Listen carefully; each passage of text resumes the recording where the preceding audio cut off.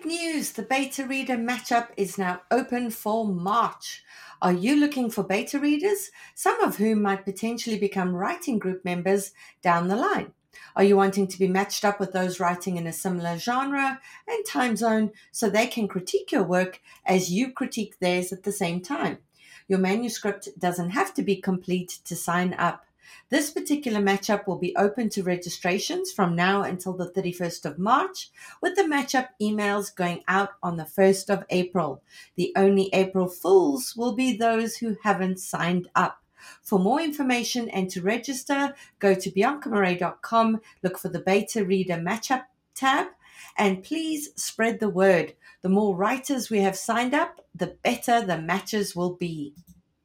Hello, listeners. This is your co-host, Cece, and I'm so excited to tell you about my upcoming webinar, Writing Tension. Join me on Thursday, April 11th at 8 p.m. Eastern Time via Zoom to learn all about creating tension, conflict, and stakes in a story. This is a super popular writing webinar I offer, and it's filled with expert breakdowns, practical tips, formulas for cracking these elements, and real examples from novels that will help you dial up the tension in your story in actionable ways. And this year, I'm doing something extra.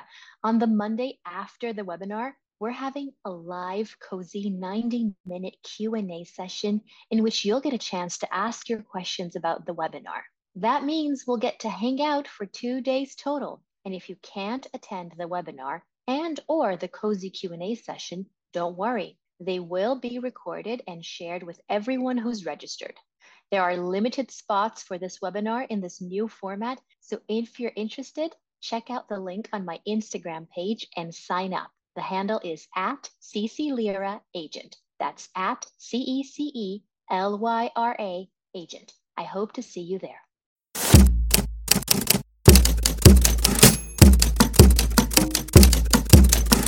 Hi there, and welcome to our show, The Shit No One Tells You About Writing. I'm Bianca Marais, and I'm joined by Carly Waters and Cece Lira from PS Literary Agency. We'll be kicking off today's episode with our usual Books with Hooks segment, after which we'll go to today's guest. Hi everyone, welcome to another Books with Hooks. As per usual, we're going to be diving straight in. Cece, will you kick us off with the first query letter?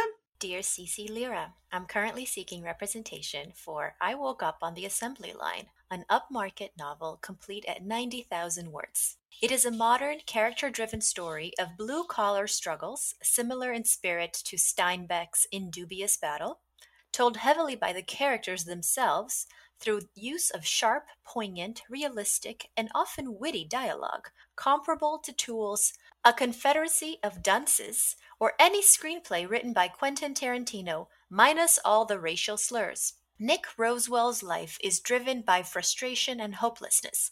Living in the Midwest, he makes his way as a career materials handler, moving against his will between factory jobs while drifting deeper into debt, but secretly dreams of a world run on fairness, owning a little boat in Key West, and his next plate of biscuits and gravy. His path converges with Cassie Bridges, a woman working hard to leave behind her dysfunctional family and the carefully crafted future they planned for her, when she hires him, despite her own objections, at Williamson Manufacturing, run by apathetic local factory magnate John Williamson. As Nick settles into his new job and Cassie attempts to find her way up the corporate ladder, Williamson and his right-hand man make decisions which lead to expediently deteriorating workplace conditions and, ultimately, an accident on the factory floor. Nick and Cassie are forced to reconcile their priorities and choose between remaining silent in the cycle of dissatisfaction or standing up for their co-workers and fighting for what they believe is right.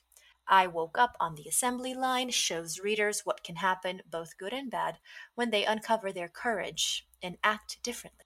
I am pursuing an MFA with the ultimate goals of teaching at the university level and publishing multiple novels. A complete list of my published poems and short stories can be found on my Chill Subs page, but I've been published in Raw Fontaine Press, Erato Magazine, and the Minison Project. When I'm not writing, I masquerade as an event planner who enjoys reading, sports, theater, and film. This is my debut novel. Thank you for your consideration, and I look forward to hearing from you. Sincerely, Daniel Groves. Awesome, Cece. Thank you. Okay, word count there, and then your take on that. So this is clocking in at 362 words. I will share my thoughts. First, I'm not convinced that this is upmarket fiction. It feels more like literary fiction to me, but I could be wrong.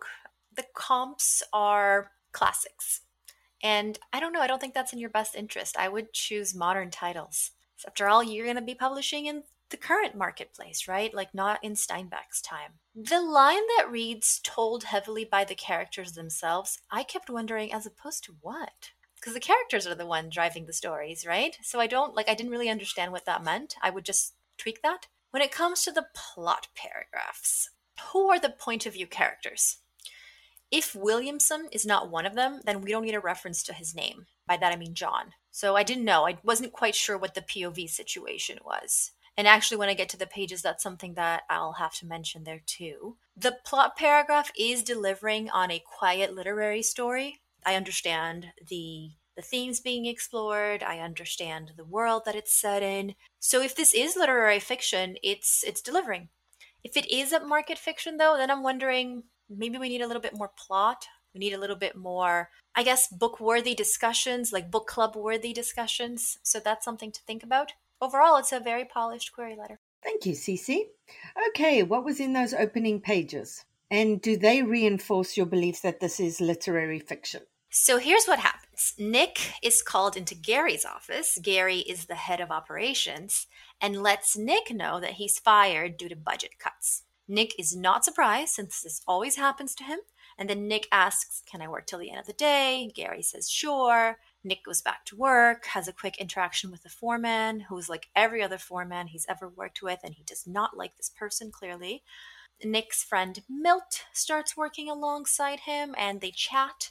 And Milt asks if Nick heard about another worker who was fired. And that's where the dialogue ends. So I kept imagining that probably Nick would wonder, oh, does he know about me? Is this his way of asking or something like that? But we didn't get that far.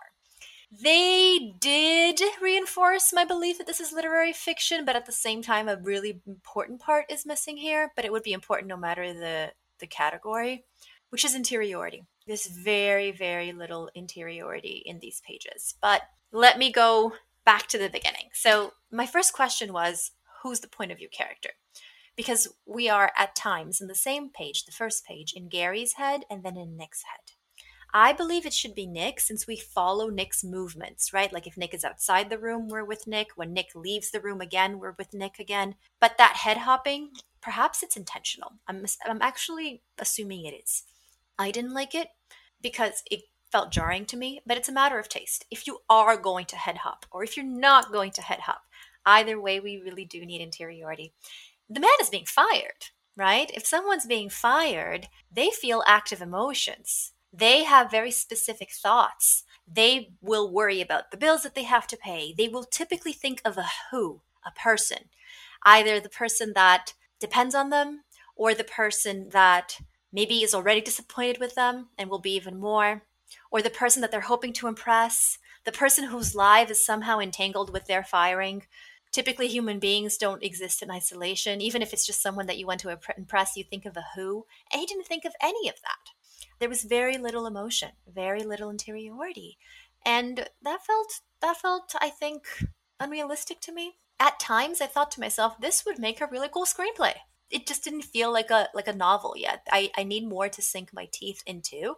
It is a matter of taste, though. Like, I do think that there's something to be said about maybe this is just not for me, because I keep expecting to be privy to his innermost thoughts, and I'm not being privy to that. So maybe the author just needs to do his own thing, and I need to not give my opinion so much. The pages are really polished. The dialogue is very clear. I knew exactly who was saying what. We were always in scene. There's a lot that is working. For me, though, the head hopping and the lack of interiority just didn't feel like enough, right? Like it didn't feel like I was experiencing a full book. Thanks, Cece. Yeah, for our listeners, if you're going to do that, if you are going to withhold interiority from the reader, there needs to be a really good reason for doing that, as opposed to just not digging deep enough into the character. It needs to be we are holding the reader at a distance because we don't want them to be privy to the character's thoughts, because this is an unreliable narrator, or there's going to be a twist at some point, etc. So if you are holding your reader at a distance, ask yourself why, and is it intentional, and what are you achieving by doing that? If you're not achieving something in terms of the story and in terms of the plot, then you need to dig deeper in terms of that interiority. Okay, Carly, will you read us your query letter?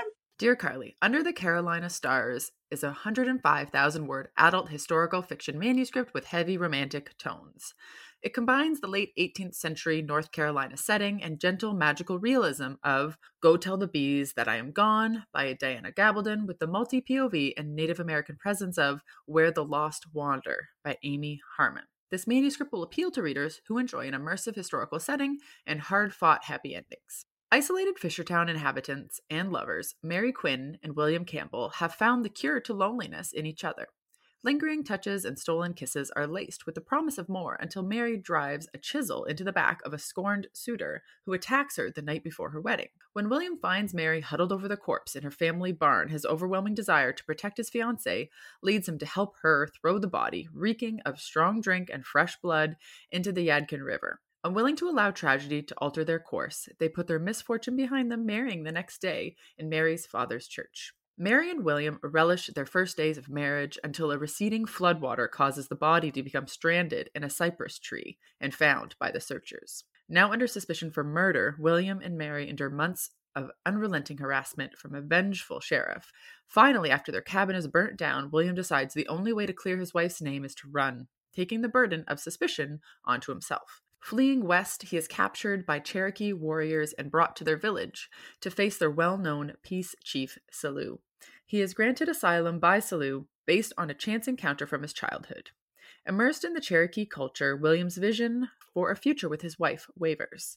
Meanwhile, Mary is thrust back into her childhood home with an unexpected pregnancy and mysterious duty to a local widow and her children. Separated by the gulf of the wild back country, William and Mary each unknowingly hold a key to proving their innocence. I'm an educator, mom, and lifelong learner with a master's in the art of teaching and a passion for history and storytelling. Deeply fascinated by my own family history, I enjoy metal detecting, our family farm, digging into my Scottish-Irish genealogy. These connections to the past have inspired and informed my writing. Thank you for taking the time to consider this manuscript. I look forward to hearing from you. Name redacted. Awesome, Carly. Thank you. Okay, what was the word count there, and what was your take on that? Okay, so we come in at 420 words, so it's on the long side, but there's a lot happening here. So I think this one works.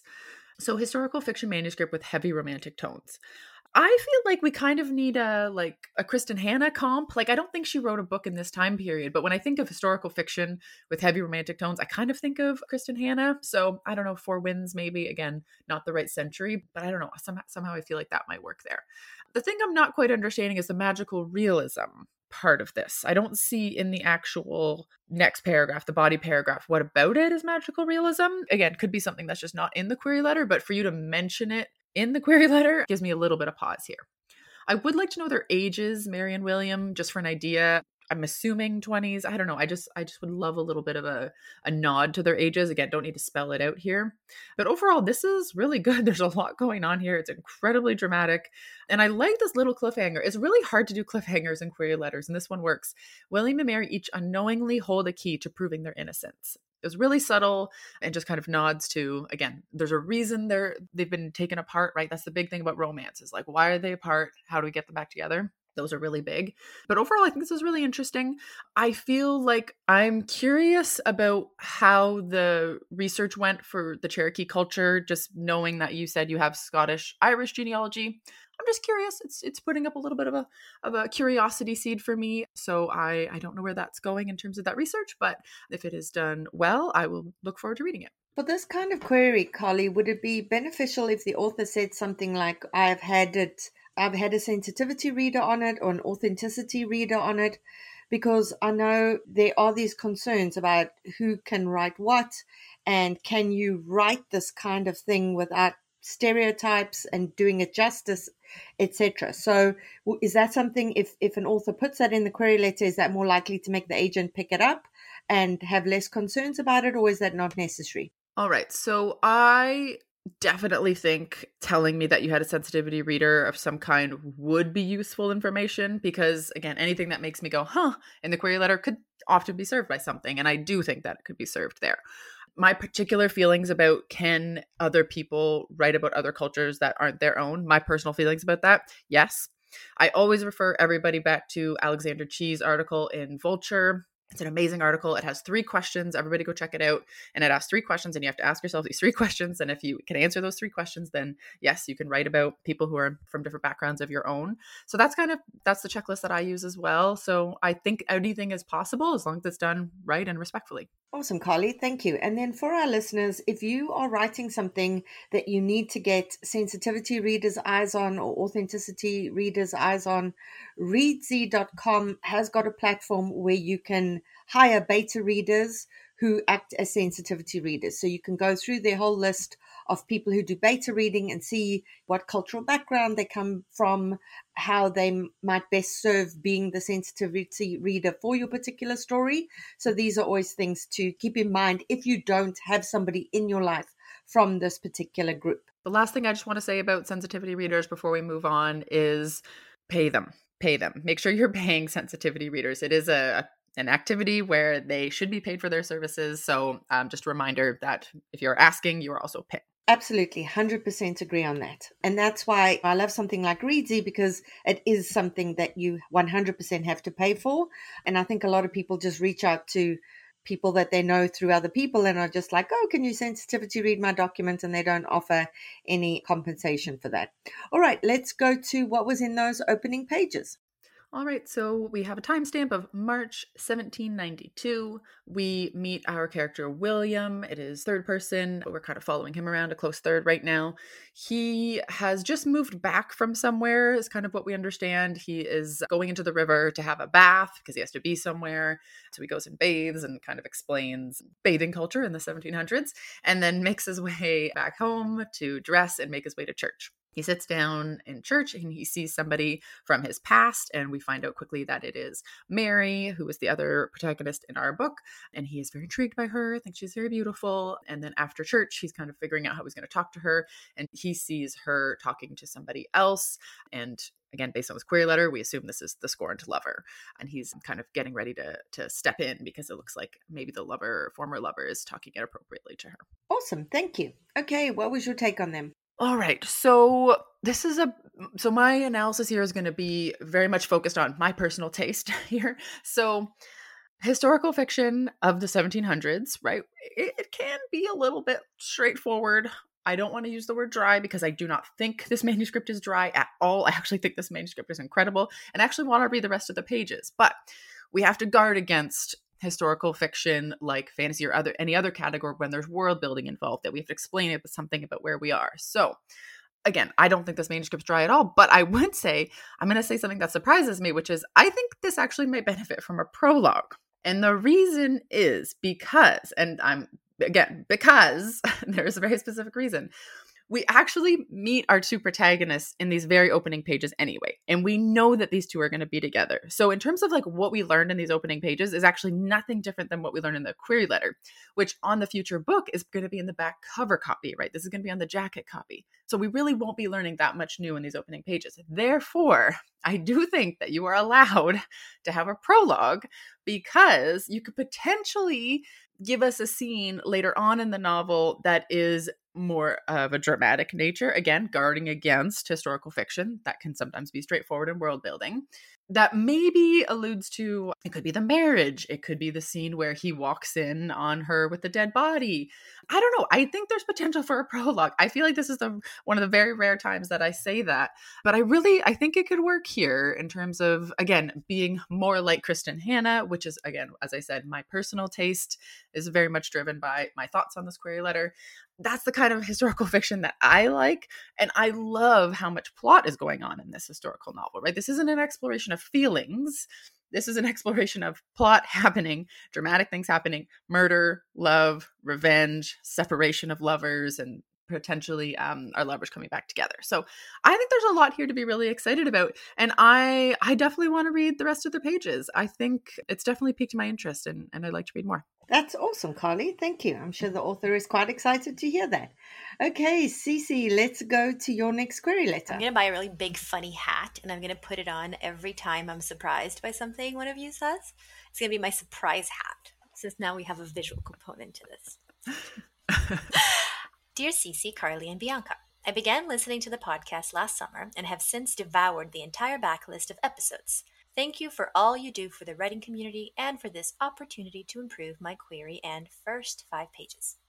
I am seeking representation for my manuscript, The Lineage of Air. Complete at 99,000 words, The Lineage of Air is an adult multi-POV fantasy novel that combines Defy the Night by Brigid Kemmerer with the darker thematic tones of self-healing and revenge found in the Plated Prisoner series by Raven Kennedy. Inspired by Norse mythology, the world and magic of The Lineage of Air will appeal to those who wished for more romance and morally gray characters in Middle-earth. Herb witch and healer, or murderer and monster. As an herb witch, 24-year-old Aedra Tristan is familiar with death as an inevitable part of life. But when Aedra's mentor succumbs to a mysterious illness unleashed by a tear between the mortal and mystic realms, Aedra is left alone and vulnerable in a world where her profession already made her an outcast. When a near assault brings back painful memories of her past, Aedra unlocks a mysterious power and kills her attacker. Now she's experiencing a new side of death, one caused by her. Aedra flees her village with a stranger to a place where she's told she will be safe. But that safety lies across the tear, in the realm of magic and mystics. Once there, Aedra discovers that nothing is what it seems, including the kingdom her newly discovered half-brother Aiden rules. When Aedra uncovers a plot to shake the very foundation of Aiden's court, she finds herself in chains and without allies. Delivered to an enemy king, Aedra finds that once again the truth is hidden in shadow. The tear continues to take the lives of those she cares for, and when one king wants to use her power and the other vows to protect her at all costs, Aedra must make a choice. The fate of both realms rests in her hands, as more secrets make it harder to see who to trust and whether to use her magic to heal or destroy. I am a registered nurse and a holder of a Master of Science in Nursing Education. My nursing background working with veterans with PTSD and as an intensive care nurse inspired much of this manuscript. I'm a fan of pears and live in Arizona with my 2 geriatric Basenjis, 2 aquariums, and my 2 children. This would be my debut novel. Can I send you the full manuscript? Thank you for your time and consideration. Warm regards, Rhiannon. Awesome, Cece. Thank you. Okay, how many words was in that query letter and what did you think of it? Okay, so this is clocking in at 447 words. I have so many questions, Rhiannon, so many questions. And I want to begin by saying that as an agent, a huge part of my job is to write pitch letters, right? That essentially do what querying writers are supposed to do, but in a different stage. I submit them to editors. And my job is to share the story of the book in a way that will keep the editor curious, that will give away enough to hook the editor, but not too much, so as not to confuse the editor or so as not to give away the story. So I know how hard this is, and it's much harder to do when it's your own work, let me tell you. So I very, very much empathize with all writers. But can I say that when it comes to fantasy, sci-fi, anything that has a lot of world building, then my empathy is like sky high because it's so hard. Right? Like it's so hard to have to convey a story and convey world building and kind of talk about things like magic and powers without explaining too much. And you only have a few number of words. So all the respect. This is all to say that I do have a lot of questions and I think this needs a lot of tweaking, but this is not something that should discourage you because when you're writing fantasy, this is even harder than usual. So from the very first comment I have, you've done an excellent job of explaining the inciting incident with world building. That first paragraph, the 24-year-old Aedra Herb Witch, perfect. Keep it exactly as is. It's the next 2 paragraphs that I think need work. First, her newly discovered half-brother Aiden. He has a kingdom. This is a major discovery. Did she think she was an orphan? Did she think she had no family? Because if so, that's a quick thing that you can include in the setup, right? Like, as a 24-year-old herb witch orphan or something like that, right? Like, because that makes the discovery that much more compelling. She has no family currently. I'm thinking she has no family, but I don't actually know. The line, shake the very foundation of Aiden's court. What does that mean? Is that like a coup d'etat? If so, can we write that? Like overthrow the government? Like we just need a little bit more specificity here. She finds herself in chains and without allies. I'm wondering, did he lock her up? And if so, were they getting along initially, like as newly discovered brothers, but then someone betrayed her and then she ended up in prison? Is that what happened?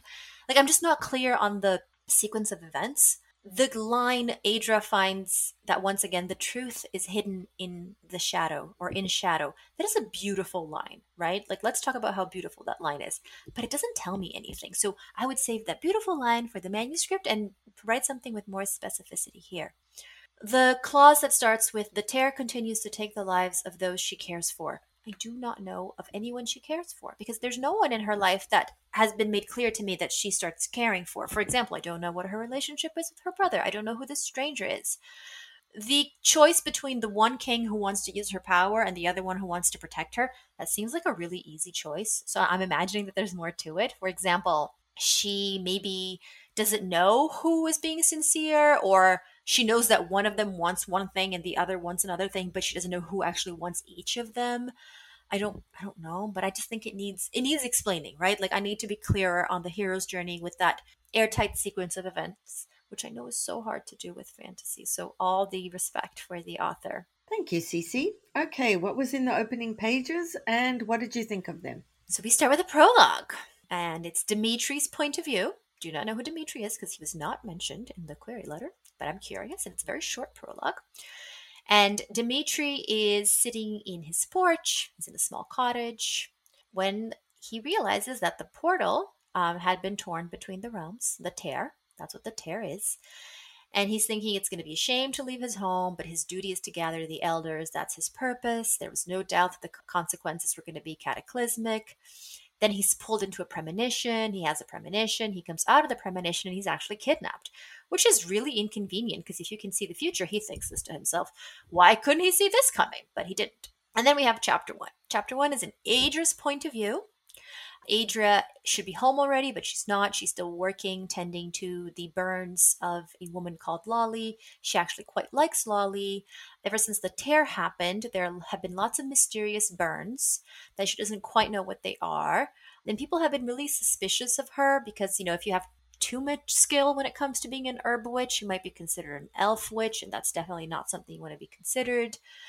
She heals people, right? Like she's clearly somebody on a very honorable and noble mission. A man appears as she's leaving the house, the patient's house, and she's like, oh no, it's him, it's the baker's son. His name is Fallon. She's like, I really don't want to talk to Fallon.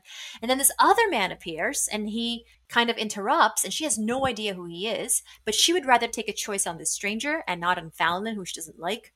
So she just tells Fallon, oh, looks like I have another patient. Goodbye, so she can avoid Fallon. And then she's inside this house with this man who she doesn't know who he is, and the pages end. Okay, so what did you think of them? This, to me, first of all, the pages are very well written, right? Very well written. The query letter was not doing it justice. One more reason why you should work on it. But this, to me, is a no-brainer situation. Remove the prologue. You don't need it. You don't need this prologue. I don't know who Dimitri is. It's way too explanation heavy. The whole explanation about the tear, about the fact that it's going to be cataclysmic. Adra's chapter already does all the job of explaining to me what the tear is and with the burn. So you really just don't need the prologue. Adra's chapter is very strong. I was very curious. You did an excellent job of surprising me. Because when the man showed up, because of the body language situation, I thought that Fallon and the man were going to fight. But no, instead she steps up, having agency, having protagonism, and surprising me. So it's absolutely excellent. I did want a few more things, and you will see my notes on, hey, can we get a little bit more interiority here? Can you clarify this or that there?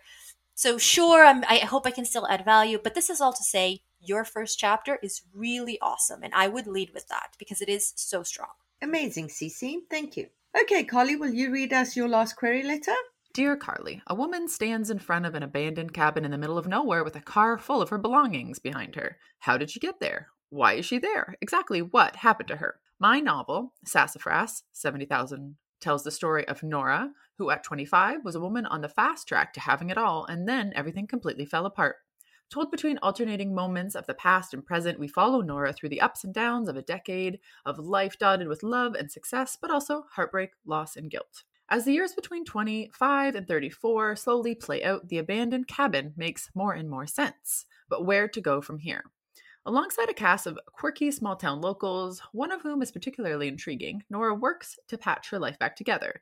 But no matter how hard she tries to keep her eyes on the horizon, she finds herself relentlessly battling the negative self-talk loop that plays inside her head. It's the voice that holds her back from the rest of her life, always reminding her of the many reasons she doesn't deserve to be happy. The story builds to a breaking point when Nora is no longer able to ignore her thoughts and is forced to decide, will she stay and finally deal with her past head on, or will she do what she does best and run? Sassafras explores themes of guilt, grief, mental health, and the value of community. It contains a strong sense of place and features LGBTQ+ characters. The novel falls within the genre of upmarket adult fiction, is a mix of Sorrow and Bliss by Meg Mason and Eat, Pray, Love by Elizabeth Gilbert. A little bit about me. My name is redacted. I am a Canadian legal assistant by day / writer by night, living in Vancouver, Canada.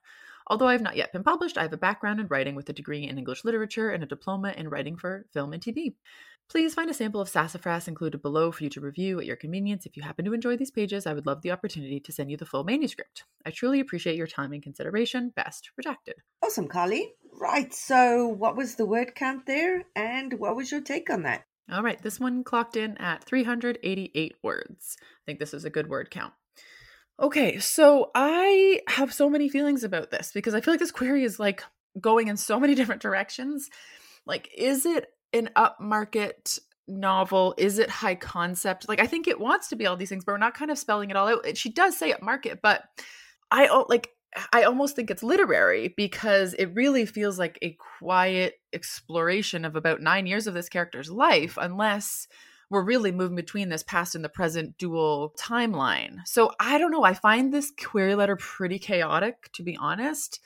And I don't know. Maybe this could just be a me thing, but I'm confused about if it is slow and quiet. Again, these quiet explorations of this decade of her life dotted with love and success, but also heartbreak, loss, and guilt, right? Like this is kind of sounds quiet again, unless I'm totally missing it and I don't know what the plot is. Again, who is this heartbreak? Like, heartbreak is a big deal. And so who is the heartbreak with? And if it's with herself, again, this is interior and quiet. So those are kind of the major questions that I have. Okay, so the comps here. So we have the comps at the bottom. I think the Sorrow and Bliss is a great comp. The Eat, Pray, Love we cannot use, and we cannot use for a number of reasons.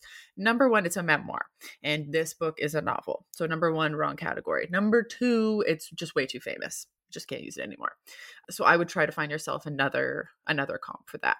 I don't want to get too far ahead of myself with the actual pages, but they are stronger than the query letter, which leads me to believe, we just kind of got to straighten this out a little bit. Wonderful. Okay, so let's talk about those pages. What was in them and what was your take on them? So we open with our character Nora, kind of like the query letter says. She is in front of this cabin. She is in her car. She is kind of pulled up. She goes up to the door of the cabin, gets a little nervous, runs back to the car, runs back into the cabin, realizes that nobody had been there for 2 years. There's a hymn. We're not sure who the hymn is, but we can get to that later. And she goes back to the car. She realizes she didn't bring any cleaning supplies, and she's looking around in the gardening shed and goes back to the car. She finally finds some baby wipes that her sister kind of packed up with her. And she cleans, and then she gets ready to go to bed. Okay. What did you think of them? Okay. So I honestly was ready not to like them. I'm going to be honest with you. I was worried. I was worried about this one. I really liked it as it went on. My major question was, who is the him? Because at first I was like, is it a dad? And then I was like, no, I'm pretty sure it's a lover or a romantic interest of some kind. So I would like a little bit of an explanation of eventually, maybe by the end of the 5 pages, or maybe it's on page 6. It just, because you sent in 5 pages of sample, I don't know. I would like to know who the him is, meaning like who is the original owner of the cabin. But I think the writing is really great. Just on a line level, I just really liked it. Do I think this is a great book for me? Do I think I can personally sell this book? No, just again, because of my personal taste and how I think I work. But do I think this is really good? Yeah, I do. I didn't make a single note in the margins other than trying to figure out who this man is. The rest of it is really, really good. Amazing, Carly. Thank you. And for our Ko-fi supporters, you'll be able to read the pages yourself and see what impressed Carly so much. All right. Thank you to you both for that. Let's go to today's guest. My youngest son starts kindergarten this year. I can't believe it. One of the tricky things, though, about my kids being in French immersion school and me not having French as a language myself is worrying about how we're going to assist with homework as they get bigger.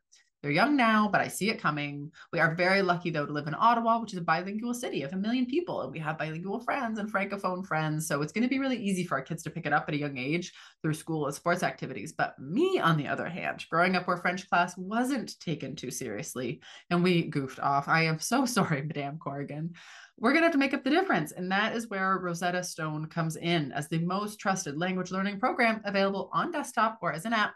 And it truly immerses you in the language you want to learn. Immersion is a proven way to learn a language. Instead of memorizing and drilling vocabulary words, you learn by matching audio from native speakers to visuals, reading stories, participating in dialogues, and other practical language skills to fast track your ability to communicate fluently. There are no English translations in the product. You're getting trained to listen, speak, read, write, and think in your new language. Rosetta Stone users especially love the speech recognition feature. As you practice speaking, Rosetta Stone uses advanced voice recognition technology to match your audio to audio from native speakers, and then gives you feedback on how well you're pronouncing words so you can really hone those pronunciations, which we know is key to sounding fluent.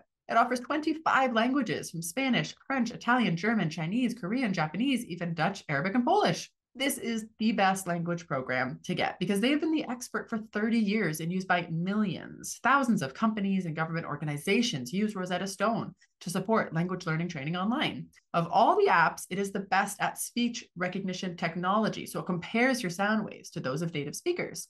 Rosetta Stone has a patented speech recognition engine called True Accent built into the program. So as you practice speaking, you're going to get your feedback on how well you're pronouncing words. Other language apps use speech recognition to detect what you said, but Rosetta Stone tells you how well you said it compared to native speakers. It's like having a personal trainer for your accent. Think about the cost of a 1-month language course. Think about the cost of a 1-hour private tutoring session. But with Rosetta Stone, you enjoy a lifetime membership and accessibility on desktop or app. And right now we have a special offer for you guys that is 50% off. That is lifetime access to 25 language courses on Rosetta Stone for 50% off, a complete steal. Do not put off learning that language. There is no better time than right now to get started. For a very limited time, the shit no one tells you about writing listeners can get Rosetta Stone's lifetime membership for 50% off. That's visit rosettastone.com/today. 50% off, unlimited access to 25 language courses for the rest of your life. Redeem 50% off at rosettastone.com/today today. Calling all memoirists. I'm so excited to let you know that I've put together an incredible all about memoir lineup for Saturday, the 11th of May from 10 a.m. to 5 p.m. Eastern Time, in which 6 amazing speakers guide you through everything you need to know to write a memoir that will sell.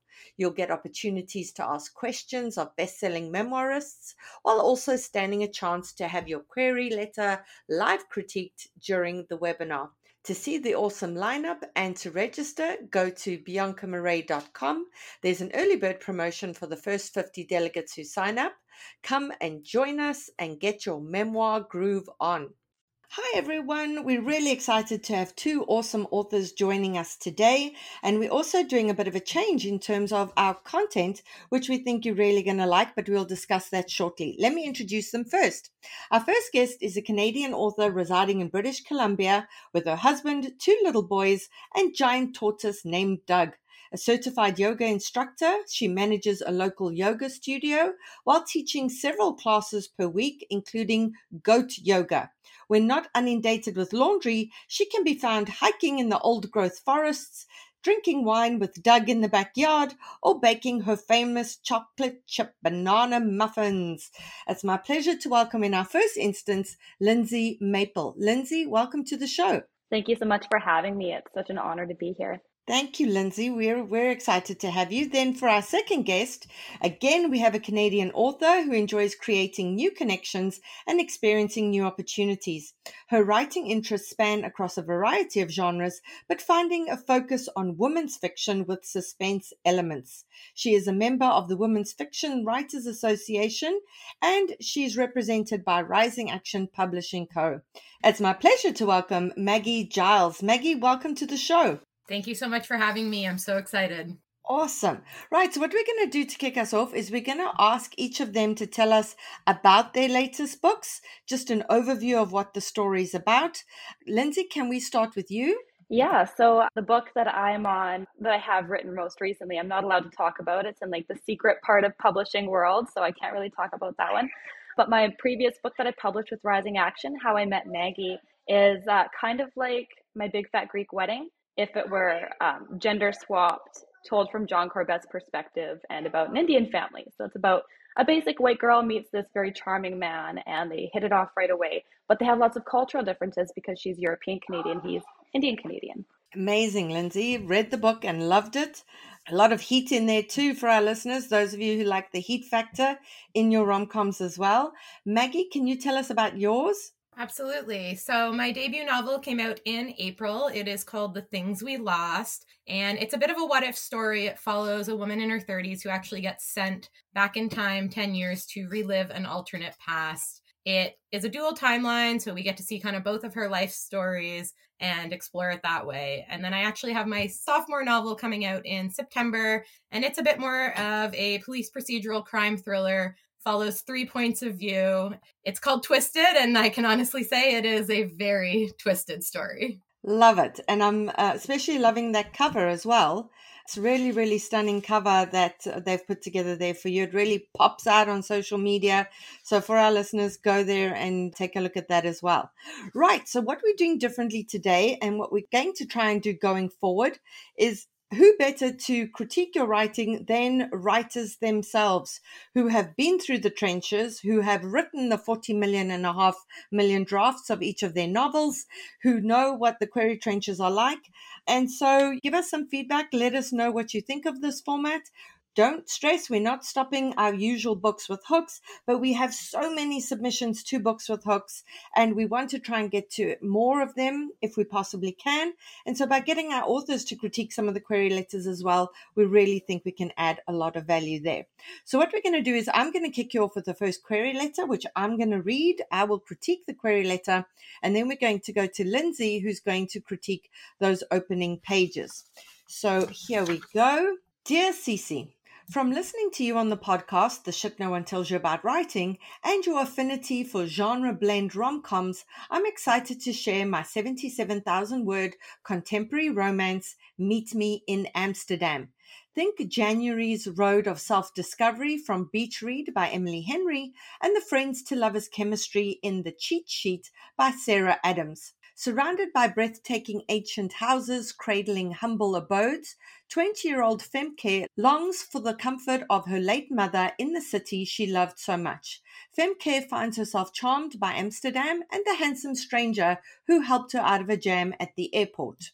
A chance encounter with her airport savior, Jan, marks the beginning of a beautiful friendship while she navigates being an au pair for 1 year to 2 delightful Dutch girls.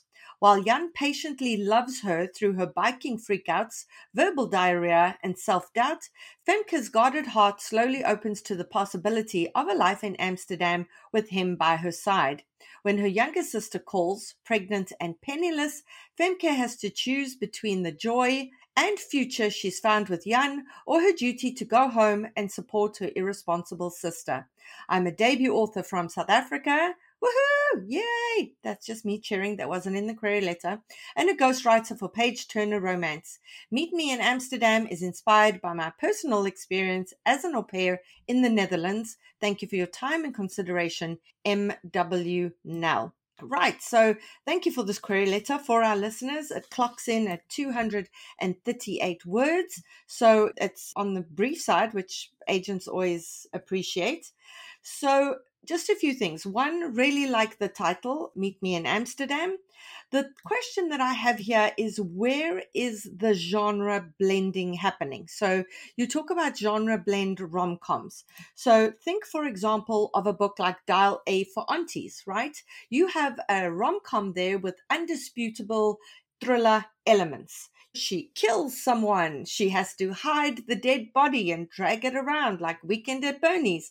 Her family is at risk of being caught multiple times, potentially going to prison, but it's also a rom-com. This feels very much like a rom-com. So I'm not quite sure there where the genre blend of this comes in. After we get to the sentence where it goes, Meet Me in Amsterdam, before we get to the comps, something that you want is a one sentence hook here, right? You don't want to be burying the hook further down. So bring up the hook just there before we get to the comps. As well, most agents will have forgotten what the character's name was in Beach Read. And since January is also a month, that can be a bit confusing. So perhaps just talk there about the protagonist in Beach Read. That I think will be a little bit less confusing and take them out of it. Right. So in terms of big picture notes here, what we're concerned about here is that we're struggling to locate the conflict. So what you have here are two single people. They're single and available. They enjoy spending time together. The romance is unfolding. Even the kids are great. Her job's great. She loves the kids. The kids are said to be delightful.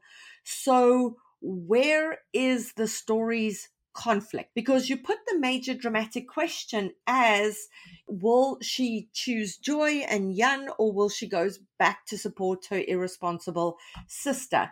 Now, when it comes to these kinds of things, if it's true love, they can make it work. Jan could potentially go back with her, or she goes back, she sorts the sister out, and then she comes back again to Amsterdam. So our big problem here is that there doesn't seem to be enough conflict. Now, that may be different within the pages. Maybe it's all there. So if it is there, make it clearer in the query letter where that big conflict is and what the big dramatic question is. And remember, you've clocked in at like only 238 words. So you've got time here to expand in terms of making that clearer. But otherwise, this was a great query letter. I really enjoyed it. Now we're going to go to Lindsay. Lindsay, will you tell us what was in the opening pages and then your take on them? So the opening pages were really well written. I thought they were really interesting. I found the opening line to be very captivating. So it says, "The first time my boots gave me trouble was on the plane during the descent into Paris, Charles de Gaulle." Don't know if I pronounced that right. So it starts off the bat talking about these boots, and I'm immediately thinking, how are these boots playing into her fate? Kind of like Sisterhood of the Traveling Pants. I want to know more about these boots. When is the next time they give her trouble? How are they making her get tangled up with this love interest, right? So it goes on to talk more about her travel through the airport, which we've all been through an airport. We kind of know what that's like. It gets a little bit mundane, just like the step-by-step progress through the airport. I want to jump to the second time her boots are giving her trouble. That's where I want to know. How are her boots tying her into this fate? And if the boots aren't tied to her fate, then why are you opening it like that, you know? The story kind of continues like that. Most of the pages are just kind of going through airport security, talking about how it's her first time. It touches a little bit on her mother, who she's lost, which is an important plot point. You do touch on that really early. So for example, it says here, "Since her death 6 months ago, I felt so lost without her. I missed the smell of her perfume and the sound of her voice. I missed talking to her at night over a cup of tea and her hugs engulfing me with love and confidence. I wanted to feel her again with me so much that I decided to do what she did before she got married and had children, travel." So we have her motivation for wanting to go to Amsterdam and travel. However, I find that her talking about her mother in very general terms doesn't tell me a whole lot about herself, her mother, or her relationship with her mother. When you're talking about the smell of her perfume and the sound of her voice, what specifically does she smell like? Does she smell like garden soil and chamomile tea? That would tell us a little bit more, and then it's specificity, as you're always saying on your show. There's a lot here that can be cut out. The flight attendant's announcement is in dialogue. That could just say, "The flight attendant announced our arrival," that sort of thing. You could really tighten everything up and make us get to the good part a little bit faster, which is when she realizes she might have missed her flight. She lost her phone, which, why wasn't that mentioned earlier? I'd be panicking if I was at the airport and I didn't have my phone on me. And then we meet her love interest, which is great because you end the pages with her meeting her love interest, but he's not really introduced as a love interest. It talks about how he has a soft jawline, but it doesn't specify whether or not she finds him attractive. It doesn't really talk any specifics about how he looks. Usually in romance novels and rom-com novels, you get like a paragraph of how this guy looks and how he makes her feel, which we don't really get. So he's introduced in a way that a regular bystander would be introduced. And I think there just needs to be a little bit more information on that. But I am very intrigued. It was well written, and I would definitely keep reading. Wonderful, Lindsay. Thank you. Something to keep in mind here for our listeners is, like Lindsay has pointed out, those mundane issues are things you really want to avoid. Remember, the opening pages of a novel, it's expensive real estate. Those opening pages are doing so much. They're grabbing the reader's attention. They're getting them on board with the character. They should involve some kind of conflict. Or something's happening that we're seeing the character at a time where something bad is happening and it's making us root for them. We want curiosity seeds. We want to be curious about what is happening next. So my advice here is to look at these pages, say, these are the things I want to achieve, but how can I do that? One, for example, could you perhaps maybe start with when she's getting her luggage and there's something about the luggage that reminds her about her mother. And you don't have to tell us up front that her mother passed away. There can be some reference to how the sight of the luggage gives her this oof moment, this sad feeling. And we're like, ooh, why does the luggage make her feel sad? That's a curiosity seed. And then later we find out, oh, her mother passed away and this is how the luggage ties into that. So try not to give too much away in those opening pages. Plant the curiosity seeds. Tie what's happening in those pages to the grief for her mother, or as she lands. This is a place that my mother had this strong connection to. That's why it's important that I'm here, but we don't yet know what happened to the mother. Maybe we even think she's coming to meet the mother. So always think about how you can tie these things in a way that makes us curious, moves the story forward, gets us to know the character, and like Lindsay says, has that specificity so that we understand how different her mother is to other people's mothers, etc., etc. Right. Awesome, Lindsay. Thank you. Now, before we move on to Maggie and her query letter, let's talk about your opening chapter in Not Your Basic Love Story. How did you overcome these obstacles? Because in your novel, you also have a character who is traveling, right? So it's a very similar kind of thing. Your character is traveling to go to a wedding. So it's not exactly the same thing, but how did you overcome this mundane thing of being in the airport, etc., etc.? Yeah, there was a lot of similarities between this. And I think it's pretty common to have romance novels and rom-com novels start off on a plane because it's an exciting time. It's the start of a journey. So I see that pretty often. So it's kind of hard to make it stand out and different. So basically what I had was Becky sitting on the plane. She looks over to her right and her seat is empty, and she is salty that the seat is empty. Why is the seat empty? It's not supposed to be empty. And so now she has to guess who is going to be sitting next to her on this flight when it wasn't supposed to be empty in the first place. So then you see the people walking down the aisle and she's guessing, is this going to be my person? Is this going to be my person? And it gets worse and worse and worse from this lady's going to talk my ear off for 5 hours to this guy is going to give me influenza type thing.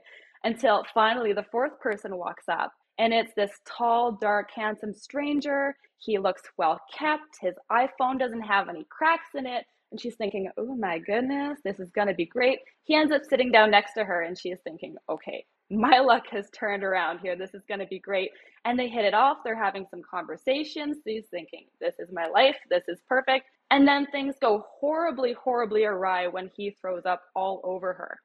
And she's thinking, okay, this is the worst case scenario. This is the worst moment of my life. And now I have to sit here on a 5-hour flight next to this gross, disgusting thing. Just disgusting. And so then you're thinking, there is no way they can recover from this moment. This is my worst nightmare. But it's a romance novel. Say they do. Something that's awesome there is how you turned the meet cute trope on its head, right? Because we are so used to in romance novels that there has to be this meet cute. There's some way that they met that they're going to tell their children about and their grandchildren about.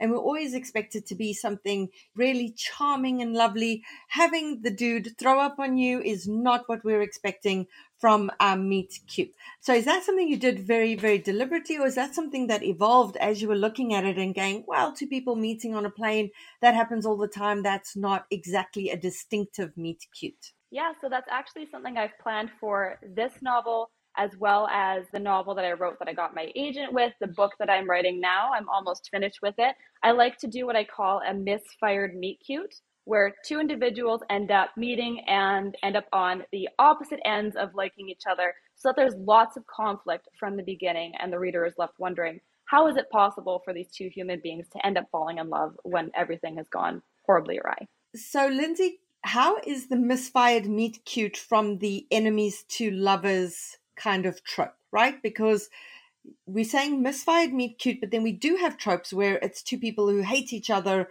and then end up falling in love, etc. So I guess the distinction there is that they met in this way that made them dislike each other, as opposed to we see these two characters who already dislike each other. Can you clarify that for us? Yeah, I've read a lot of romance novels and rom-com novels. I've kind of made it my job to do so. And usually when I read a contemporary romance or a rom-com, the enemies to lovers trope is more of a rivals to lovers trope. And usually when the story starts off, there's already a history that's been established to make them dislike each other. And part of planting the seed of curiosity is what happened between these two that we get to the start of the story and they dislike each other so much. And sometimes the reasons are really silly. Like I read one where the guy took her favorite coffee cup on his first day at work and she's like, I hate this guy. That was like, okay, that's a little bit much. That's not a reason to hate someone. So this way it's two strangers come together and they have this connection that is soiled by circumstance. And then they have to work their way back from that, which is a little bit different from the enemies to lovers or the rivals to lovers trope. Amazing. And something that Cece is always saying on the podcast, and she says this to me with my own writing, is that if you can surprise the reader in the opening pages, you've got them. Because remember, writing is seduction. Seduce the reader, surprise them, have them think that something's going to go a certain way and then it goes a different way. And when we see this gorgeous guy sit down next to her, we like, oh, we know exactly how this is going to go. And when it ends with him vomiting on her, we're like, oh, that is not what we were expecting. Okay, so that's a bit of a surprise. And surprise in the opening chapters is always good. Okay, thank you, Lindsay. Right, Maggie, let's go across to the one we're going to do with you. I'm going to read that query letter. Dear Carly and Cece, thank you for sharing your knowledge with emerging writers through this podcast. The Books with Hook segment is immeasurably helpful as a querying newbie. I'm seeking representation for the next 4 years, a contemporary romance completed at 88,000 words. Evoking mid-2000s nostalgia, this story will appeal to aging millennials as well as fans of Carly Fortune's sweeping first love in Every Summer After, Colleen Hoover's soulmate separation in November 9, and Kitty Johnson's 5-year structure in 5 Winters. Marley Stevens is a planner with a capital P who can't wait to cut her prairie roots after high school graduation and start adulting in a big new city. Ready to leave everything behind, she certainly didn't plan to start anything serious with Dane Walker. Dane grew up all too fast after his father's life-altering construction accident, shouldering responsibilities for his wild younger brother as his mother dealt with the repercussions of her husband's new health needs. Change has only brought Dane heartache, and he certainly wasn't making any plans beyond his hometown, except he's always had a soft spot for Marley. After a series of conversations at the end of Marley's driveway and one unexpected evening atop a camper van on a love seat, they agree to one nothing serious summer. The next 2 months unfold in that wild, untouchable first love way. The pair commit to long distance and later a pact to find a way to be in the same city that will mean sacrifice. Either Marley gives up her big career dreams or Dane gives up his deep-rooted loyalty to family back home. From that very first summer in the Golden Prairies, revealed through alternating timelines, to whirlwind visits in Marley's new world, the couple fight to make it last over the course of 4 years. bolstered and blocked by a diverse supporting cast. Just when it seems the couple has found a way to be in the same place, a lie is exposed, revealing an alternate path that would have saved them from 4 years apart. Marley questions what she was fighting for and must come to terms with what she's willing to forgive for her happily ever after. I'm currently a regional head of communications for an aerospace company in Ottawa, Ontario. This is my debut novel, although the story has been at my fingertips for 18 years, ever since my now husband and I agreed to spend one summer together as nothing serious. You'll find below the first 5 pages. May I send you the completed manuscript? All the best, Amanda. Right, Amanda, thank you for this. Just for our listeners, this clocks in at 396 words. Really like the title, The Next 4 Years. That was great. Right, when it comes to the comps, what really works really well is a kind of this meets that. So try and aim for just 2 comps. This comp meets this comp. Try not to have 3 in this kind of way. See if you can restructure this. Right, then is this a dual POV? If it is, you need to kind of state that up front with the metadata, or is this, you mentioned Marley and then you mentioned Dane. There's a lot about Dane, but we don't get that this might be a dual POV novel, in which case in the query letter, we don't need all this context for Dane, but if it is a dual POV, we do obviously need all this context for Dane. So that's something to consider as well. Then 2 big picture notes, right? One, I'm a bit confused about the structure of the story. What exactly does the alternating timelines mean? When we talk about alternating timelines, we mean 2 very distinct timelines that we're hopping backwards and forwards between. So is this a present day timeline that's in like 2023 and then a past timeline that is happening in 2019, which is 4 years before? If so, why don't we have anything in the story on what's happening in the present day timeline? Now, a key ingredient in these kinds of alternating timelines is contrast. So the reader's wondering how the 2 people in the past could possibly become the 2 people in the present. Now, I'm wondering if you didn't mean alternating points of view rather than alternating timelines. And remember that if a story spans 4 years, if it's happening in a linear way, all we are seeing is the natural progression of time. That is not alternating timelines. So I think that just needs to be made a bit more clear for the agent who's going to be reading this. And then the reference to the lie is a bit too vague. If there was real conflict before, then that would be okay. But the conflict hinges on whether 2 single people who love each other very much can make this relationship work while one stays in town and the other wants to live in the city. And again, it's the same as what I've said about the last query letter. This isn't enough conflict for a story. These are young people. They're hot. They're probably hot, I'm assuming. They can make it work in some way or another, backwards or forwards or whatever the case may be is. So we're going to need more conflict in the story, and it needs to be clear upfront in the query letter what that conflict is. So for all of our listeners out there, when it comes to rom-coms, having it be, well, one wants to live in the city, one wants to live in the country, that's not enough of a conflict on its own. We certainly need to be seeing that elevated, and that's my big advice to you there. All right, Maggie, will you give us an indication of what was in those opening pages? Funny enough, it also takes place in an airport. So this story opens at Toronto Pearson Airport with our main character, Marley, feeling quite brokenhearted. I'm presuming she's just left her home and is on her way to university.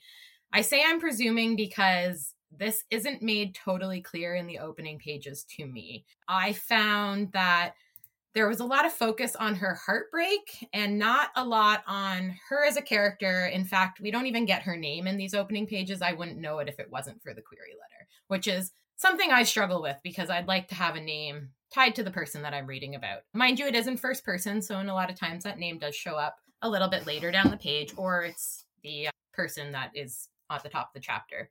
In terms of dates, this chapter is set in 2005, which is where I think that mention in the query about elder millennials will enjoy this mid-2000s nostalgia. So for me, understanding that this is probably the main timeline, 2005, I'm assuming that we'll find out about the summer before or whatever the case is. That would be my guess when it comes to the dual timeline.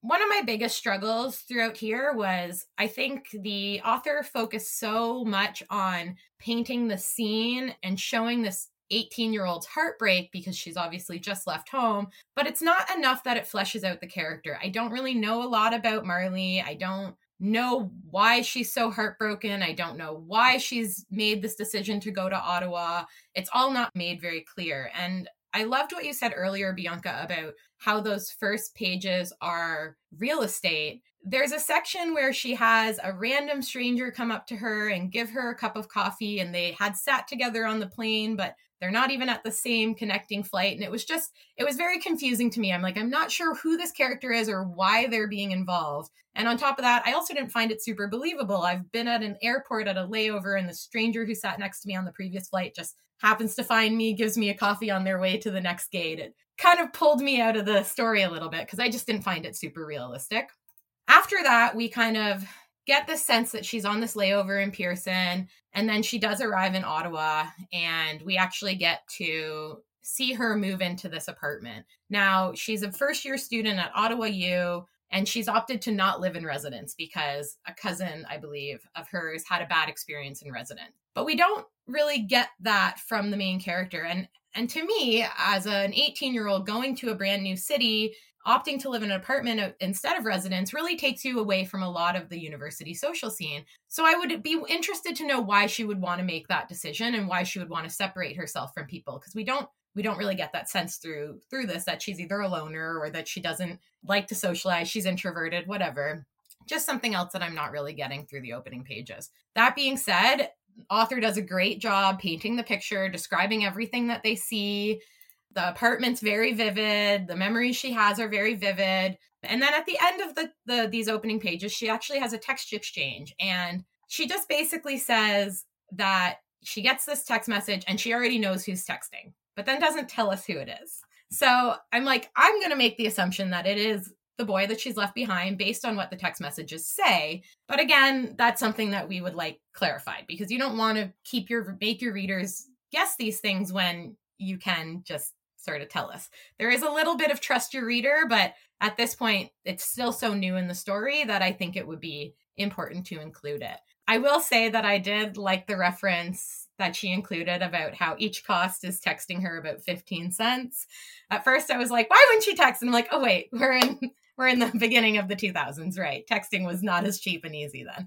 So that was kind of fun to get that little tidbit of information in there. I would definitely be interested to read on. I think these opening pages can definitely be stronger, but I am intrigued. I'd like to know about this relationship. So I would hope that when she says it's a dual timeline, that we are going to go back and kind of get to see them falling in love and see what happens at this life-changing summer. Amazing, Maggie. Thank you. Do you think that she did it on purpose, that she didn't tell you who was texting because she wanted to plant that as a curiosity seed? Maybe she wanted the reader to make an assumption that it's one particular person, but later it turns out to be somebody else. And if that is the case, how could she perhaps do that better so that as opposed to you being confused, you know that the writer has just given you a clue that you're supposed to be paying attention to? Based on the content of the earlier pages, I don't really think it's meant to be sort of a mysterious element. And the reason for that is because literally these opening pages are just talking about her heartbreak and talking about this guy and talking about like, oh, is it possible to fall in love in 2 months and all this. So to me, it doesn't read like it's supposed to be a bit of a secret or surprise. And I think if it is, then these opening pages need to be honed a little bit more, that it's not just this focus on this guy. But unless they're trying to just throw us a fully wild card, then maybe that is the case, but that's really not the vibe I got in the opening pages. Wonderful. And for this writer and for our listeners, Because the real estate in those opening pages is so expensive, any character that you have there that you're kind of showing to the reader needs to be important to the story later on. So if this character who buys her a cup of coffee is important to the story and we're going to meet them later on, then that's fine. But if it's just some random person buying her a cup of coffee, then that should definitely come out, because in the opening pages, the reader's trying to figure out who's important and who isn't. So if she's buying her own coffee, they see the barista, they go, okay, we know the barista's not important. But when someone comes up, goes out of their way to buy her coffee, we're working on the assumption of, oh, okay, this character is important and we need to pay attention and we need to see this character again. Maggie, is the character alone for all of these opening pages? Because it sounds like there's a lot of in her head, like a lot of just interiority. Yes, she is alone through these opening pages, and it is a lot of internal. It's a lot of sort of sitting at the airport, waiting for the plane. She's upset that she's on this layover, which is another thing that's not totally clear, is the timeline. I'm not sure if it's been the 4 hours since she's left home or she's been sitting at the airport for 4 hours, all things that would definitely help to be clarified. Great, thank you. And this is why for our listeners, we say try not to have your character alone in the opening pages, because it makes it so easy as a writer to fall into telling. Right? When a character's by themselves, there's very little that's shown that allows the reader to become actively engaged in the story, to be forming theories about the story, because what's happening is the character's just telling them everything. So an example of what Lindsay was talking about earlier is in her book, you know that she's salty about the fact that somebody should have been sitting in the seat with her. And you're like, oh, wow, okay, so who should have been sitting there and why didn't they come with her? So the reader's busy theorizing there. But if her character just sat down and said, well, I'm upset because my boyfriend was supposed to come with me, but we broke up and that's why he's now not coming with, the reader has zero curiosity there to keep reading to find out, because we've been told everything. And when the characters by themselves in the opening pages, 9 times out of 10, they're falling into the habit of telling the reader everything, which fails to get the reader actively engaged. Now, something I want to talk about here, Maggie, is because it's an issue that's come up in both of our query letters, and it's something I want to see how you've tackled it yourself in your own work, is the story of conflict. How, when you sit down and write your books, how do you decide what the central conflict's going to be? How do you figure out if it's enough and how you can keep raising the stakes of that so that the conflict is enough? And you can reference any of your books or both of them as you take us through this. Yeah, absolutely. I think conflict is such a tricky part of writing. It's very easy for us to feel like the stakes are high enough as the writer, and it maybe just doesn't translate through so well to the readers. For my debut novel, it was a very interesting idea to tie in the conflict, because the biggest sort of aspect that I had was that she was thrust 10 years into the past and now didn't have her family, which meant she lost her 2 daughters. And this is a very, very big conflict for her.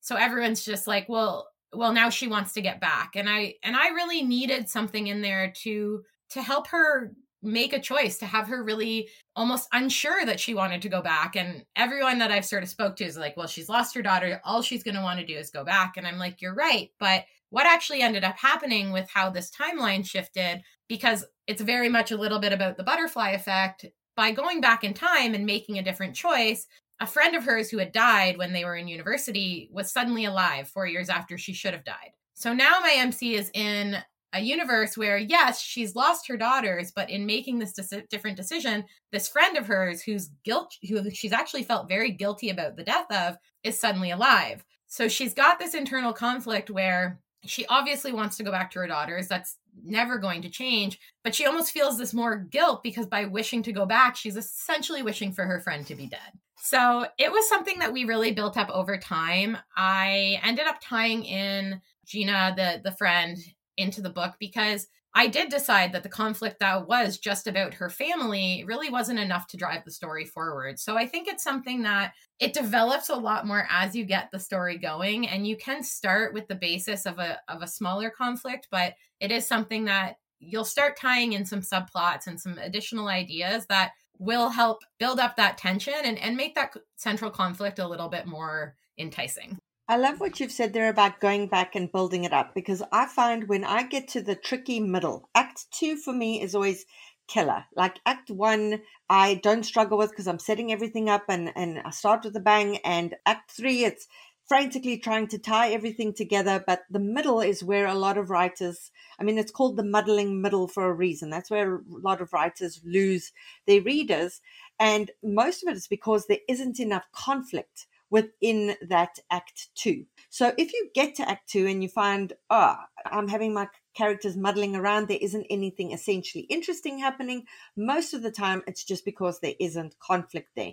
Now, Maggie, you spoke about the internal conflict of your character, this internal struggle. And for our listeners, inner conflict is very, very important, but we also need interpersonal conflict, or we need our character to be at conflict with their environment, with their society, with nature, for example. So there's tons of different conflict that we can bring into a story. So besides your character's kind of internal struggle, how did you deal with other elements of conflict as well? Well, I think that's pretty fun with the things we lost, because she got thrust into this alternate past. All of a sudden, her relationships around her are all very different as well. So a lot of people that she actually cut out of her life as she got older are now her closest contacts. So that conflict she had with people that, one, she's not really sure why she's got this relationship with them is a big aspect. And on top of that, too, like I said, it is a little bit women's fiction suspense. So we do have a gentleman who is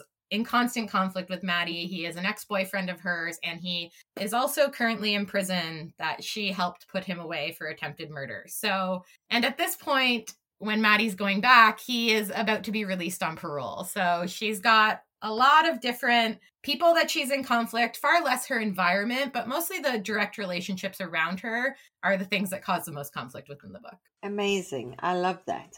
So Maggie, I'm going to come back to you shortly after asking Lindsay another question. I want your advice for emerging authors, like the one big thing that you've learned through this journey that has stood you in the best stead.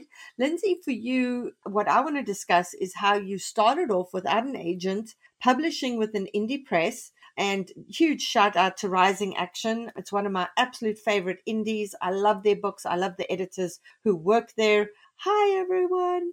Right. So you started out there and then you got an agent. And that's something that we don't see very often. So could you just briefly take us through that process and how it looked for you? Yeah, so I met Alex, who is one of the editors at Rising Action, through happenstance. I ended up being on one of your critique groups where you set up critique partners. Alex and myself and two other women who I'm still very close friends with, we all ended up being on the same one. And as we were swapping pages back and forth, Alex mentioned, "This sounds really familiar. I think I liked your pitch at PitMad a little while ago." And I said, "Oh, I wrote down my indie likes, but I didn't contact them because I wanted to go through the agent likes first and close out those doors first," which is normal. So after hearing that from her and how excited she was and getting to talk to her a little bit more, I realized I really enjoyed Alex and her expertise, and I would enjoy working with her. So I sent her my query. She liked it, sent her the pages. She liked it.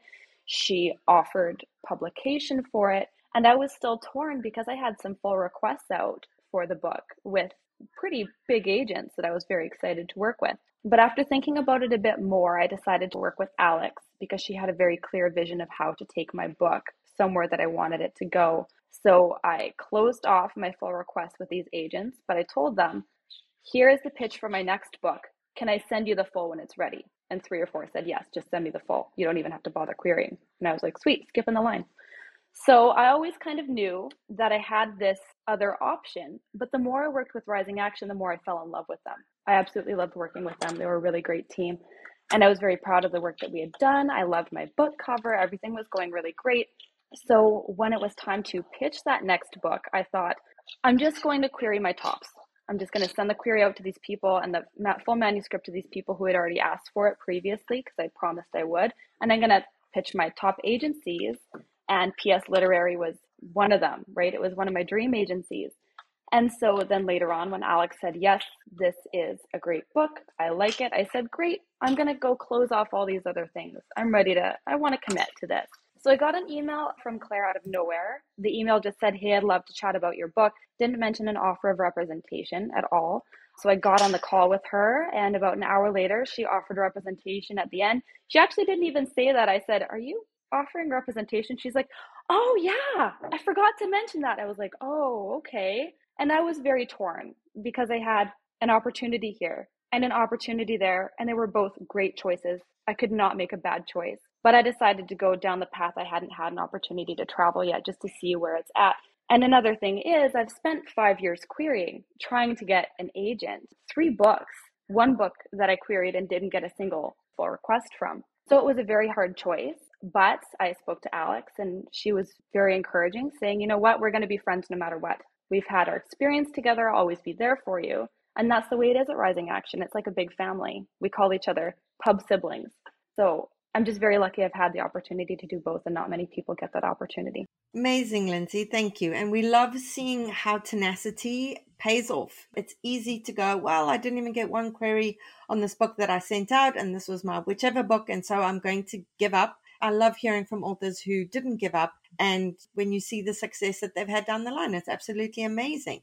Right, Maggie, back to you. In terms of what you've learned along this journey that has stood you in good stead, that you didn't know before, that you really want our listeners to know. First and foremost, and I say this every single time, your community matters, your critique partners matter. I was actually very lucky just over a year ago. Bianca set me up with 3 wonderful women's fiction writers, and we write together every week. And actually, we've never met in person, but it's been over a year and a half that we've been writing together. I'm actually wearing a necklace that they sent me when my dog passed away. They sent me flowers on my pub date. So it's been this amazing group of women who we just have done back and forth for over a year. And we're actually just finishing off our last beta read. So very exciting and lots of fun. And honestly, your community makes the biggest difference. Another thing that I learned along the way is I think when we're going through the early stages of writing and learning about the publishing industry, it gets really drilled into your head that there's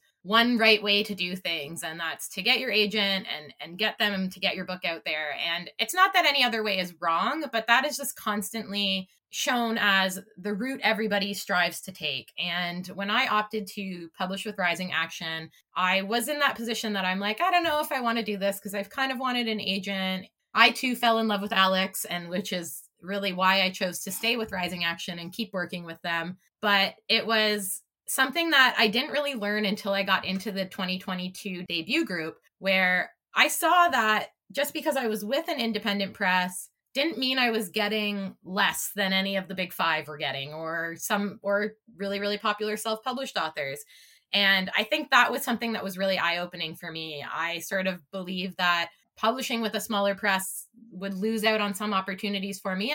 Rising Action's expertise or popularity, I guess, or how well known they are in the industry was something that we had to work with as the debut author, because I was actually their debut book as well, which was sort of a unique experience in their own. So I'm excited for September to do my 2nd book with Rising Action, because they've grown exponentially since we launched last April.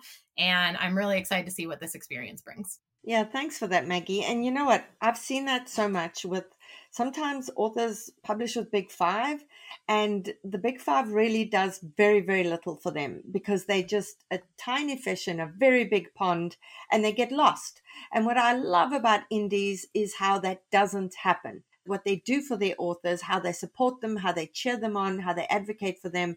That is something that I absolutely love about indies. And I love what you said about how everyone's so fixated on this one route to publication. There are so many different ways. And when people go, oh, I don't want to self-publish because maybe they turn their nose up at that. If you don't want to self-publish because it's a lot of work, then that's one thing. But saying I don't want to self-publish because of snobbery, that's something different. Remember, that's how Colleen Hoover got started. And I'm just like, Colleen Hoover, get your own damn bestseller list so that the rest of the authors can damn well compete on these bestseller lists. Please, Colleen Hoover. Right. Colleen Hoover, if you're listening to this, I'm actually a lovely person and I think we'd be best friends in real life. But yes. All right. So thank you so much, Lindsay and Maggie. It was wonderful having you join us.